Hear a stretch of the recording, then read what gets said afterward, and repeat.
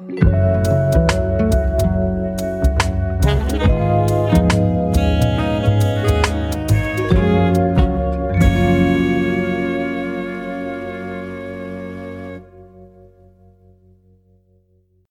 is a clip from The Virtuoso Show, enriching entertainment through story and sound. The Sound of Music, in a short summary, is an award-winning musical probably best known as a 1965 drama film produced and directed by Robert Wise, written by Ernest Lehman, starring Julie Andrews.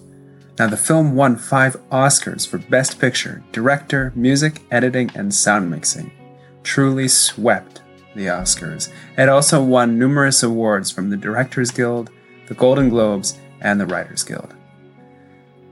Now, the film is an adaptation of the 1959 stage musical of the same name, composed by Richard Rodgers and lyrics by Oscar Hammerstein. Rodgers and Hammerstein were a dynamic duo who initiated what is considered the golden age of musical theater throughout the 40s and 50s. They reworked the musical theater genres, taking shows that were usually whimsical and elevating them to more thought-provoking themes and developed plots. They had a magical touch of synergizing dance and drama, story and sound.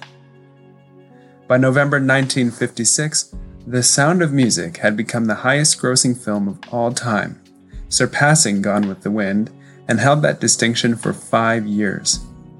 Truly a box office and critical success. I think the meaningful message behind this musical is... Now let's get on to the meaningful message. So this musical is based on the memoir written by Maria von Trapp in 1949 about her journey as a governess to 7 cute children.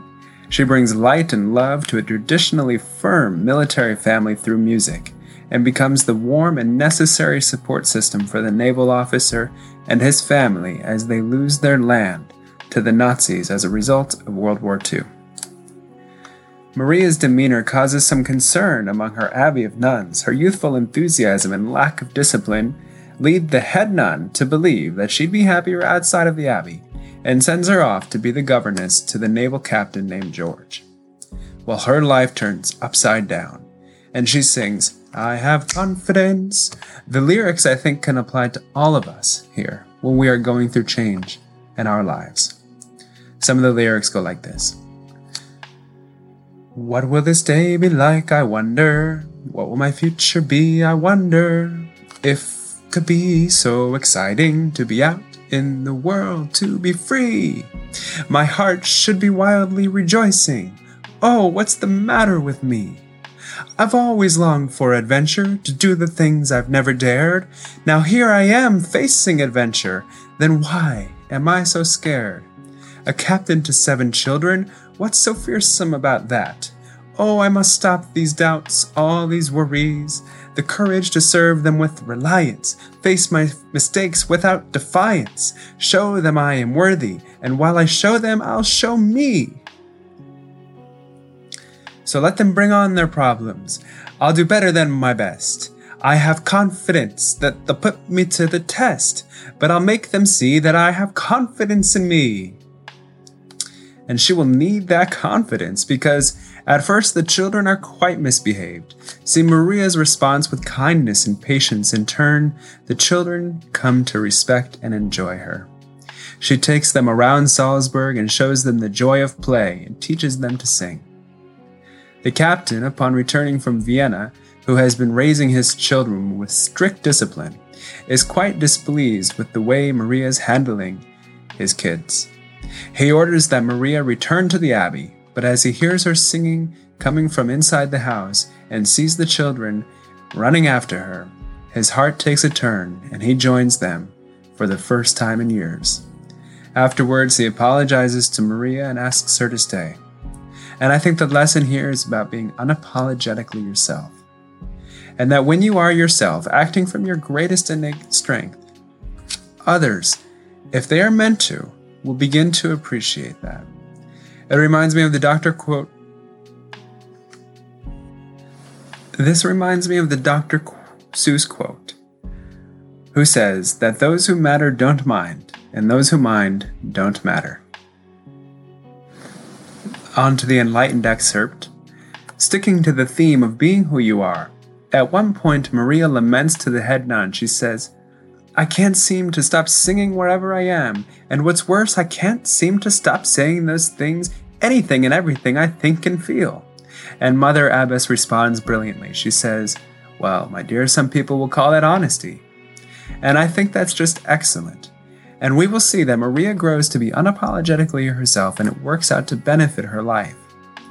And Sister Margareta speaks to this in other words when she says, "After all, the wool from the black sheep is just as warm."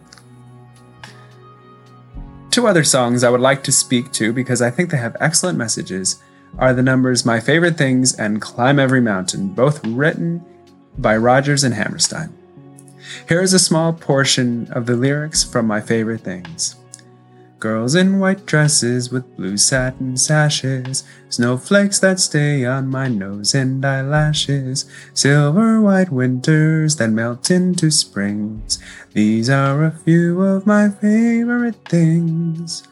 When the dog bites, when the bee stings, when I'm feeling sad, I simply remember my favorite things, and then I don't feel so bad. I think this is a message that we can all take to heart when we're feeling down. So, what are some of your favorite things? The songwriters spoke to how they felt the metaphors in this next song fitted Maria's quest for her spiritual compass. Climb Every Mountain, one of my favorite pieces, is a strongly inspirational piece, encouraging people to attain their dreams. It goes, "Climb every mountain and ford every stream, follow every rainbow till you find your dream, a dream that will need all the love you can give, every day of your life for as long as you live." I think that this is a great song, and the lyrics give me the opportunity to invite you to recall what your dreams are. So the clever concept here in this film is that behind this film is how the president of the 20th Century Fox hired Lehman to adapt the stage play to screen. When transposing the film, in order to emphasize the action and mood with the camera, the writer reworked Do Re Mi from an originally stagnant number to an extremely lively montage, showcasing the locations of Salzburg and the Austrian Alps, as well as the bond forming between the children and Maria. And interestingly, The Sound of Music opened in over 260 theaters across different countries, becoming the first American movie to be completely dubbed, both dialogue and music, in foreign languages. Now, on to the brilliant blemish, or fabulous flaw.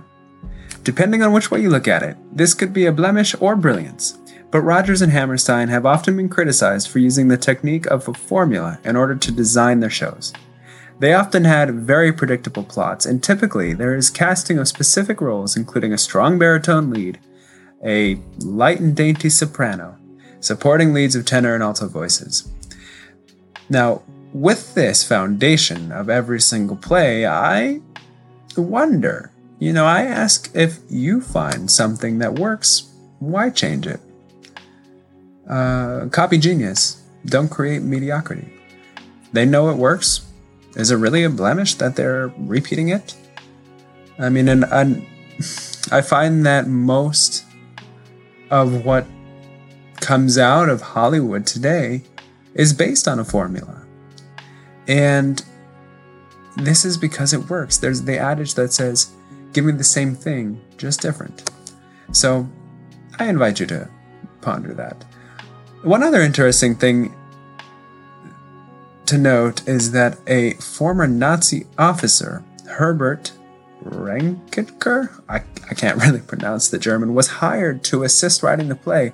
That's not to overshadow the fact that he was a prolific novelist and probably had a great deal of knowledge and experience which helped to assist the accuracy of the story. But really, guys? A Nazi? Also, the play received a quite mixed bag of reviews, including a New York Times column which said that it was romantic nonsense, and the children's roles were artificial. The New York Herald Tribune dismissed the movie as icky sticky, The producer and director said that the East Coast basically destroyed them. But the local trades gave great reviews, and they described the film in the Los Angeles Times as 3 hours of visual and vocal brilliance.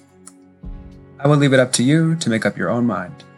Whereas the movie shows us, when we tap into who we unapologetically are, great things can happen.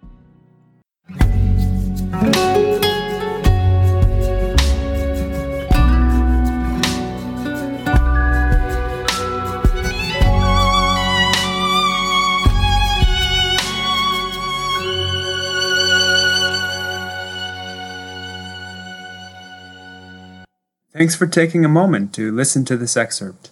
If you like what you've heard here, maybe you'd enjoy the full show. I invite you to check it out wherever you get your podcasts. If you love what I'm doing and you want to support me, please go to trevorsthoughts.com and sign up for my email. Alternatively, you can shoot me a quick message at muse@trevorsthoughts.com.